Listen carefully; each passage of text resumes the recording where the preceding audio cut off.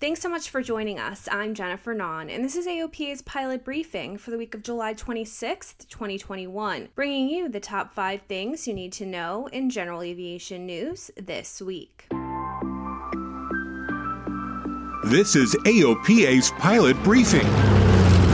Your general aviation news update brought to you by the Aircraft Owners and Pilots Association. Senator Jim Inhofe and Representative Sam Graves have introduced the Certainty for General Aviation Pilots Act of 2021 in both houses to clarify that individuals engaged in aircraft flight instruction or testing, including phased testing of experimental aircraft, are not operating an aircraft carrying persons or property for compensation or hire. The bills were introduced on July 22nd to reverse the damaging impact of an FAA directive that as of July 12th requires pilots who receive training in experimental aircraft to obtain a letter of deviation authority, known as a LODA, from the FAA. Smoke from distant wildfires has been showing up as an obscuring haze in weather observations at airports across the Northeast, just as thousands of pilots have begun preparations to gather at EAA's AirVenture in Oshkosh this week. As far east as Bangor, Maine, hourly meteorological aerodrome reports, or METARs, reported visibilities close to marginal VFR conditions in haze, with local TV meteorologists explaining to curious viewers that the jet stream has transported smoke clear across the continent. For general aviation pilots, the presence of haze in a weather observation or forecast deserves more than passing notice. Reported visibility, especially if generated by an automated system, can be a subjective value depending on the position of the sun, your direction of flight, and cruise altitude.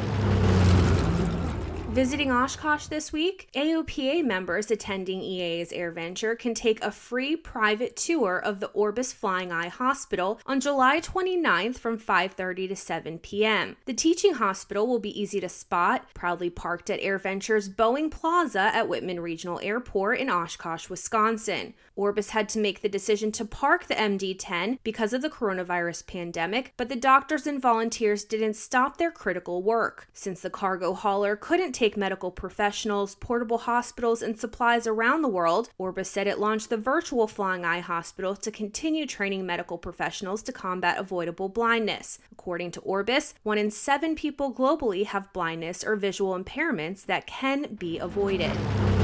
After a successful decades-long push for overdue medical certification reform, AOPA released a report on how Basic Med has kept safe pilots flying and free from unnecessary red tape and delays over the past 5 years. President Barack Obama signed into law legislation that created what is now referred to as Basic Med on July 15, 2016. Since the program became available to pilots on May 1, 2017, more than 66,000 aviators have qualified to fly under it. The AOPA Air Safety Institute reported that the general aviation accident rate, based on NTSB data, including Basic Med pilots, is at its lowest level in decades, continuing to drop every year since the 1990s.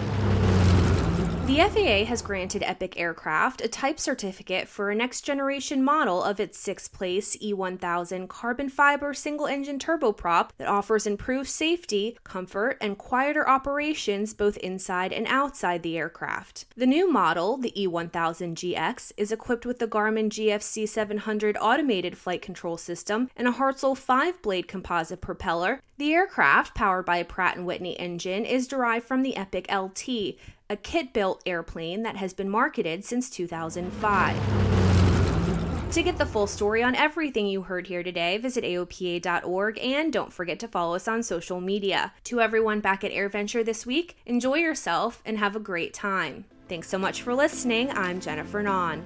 Fly safe and fly often, and I'll talk to you again next week.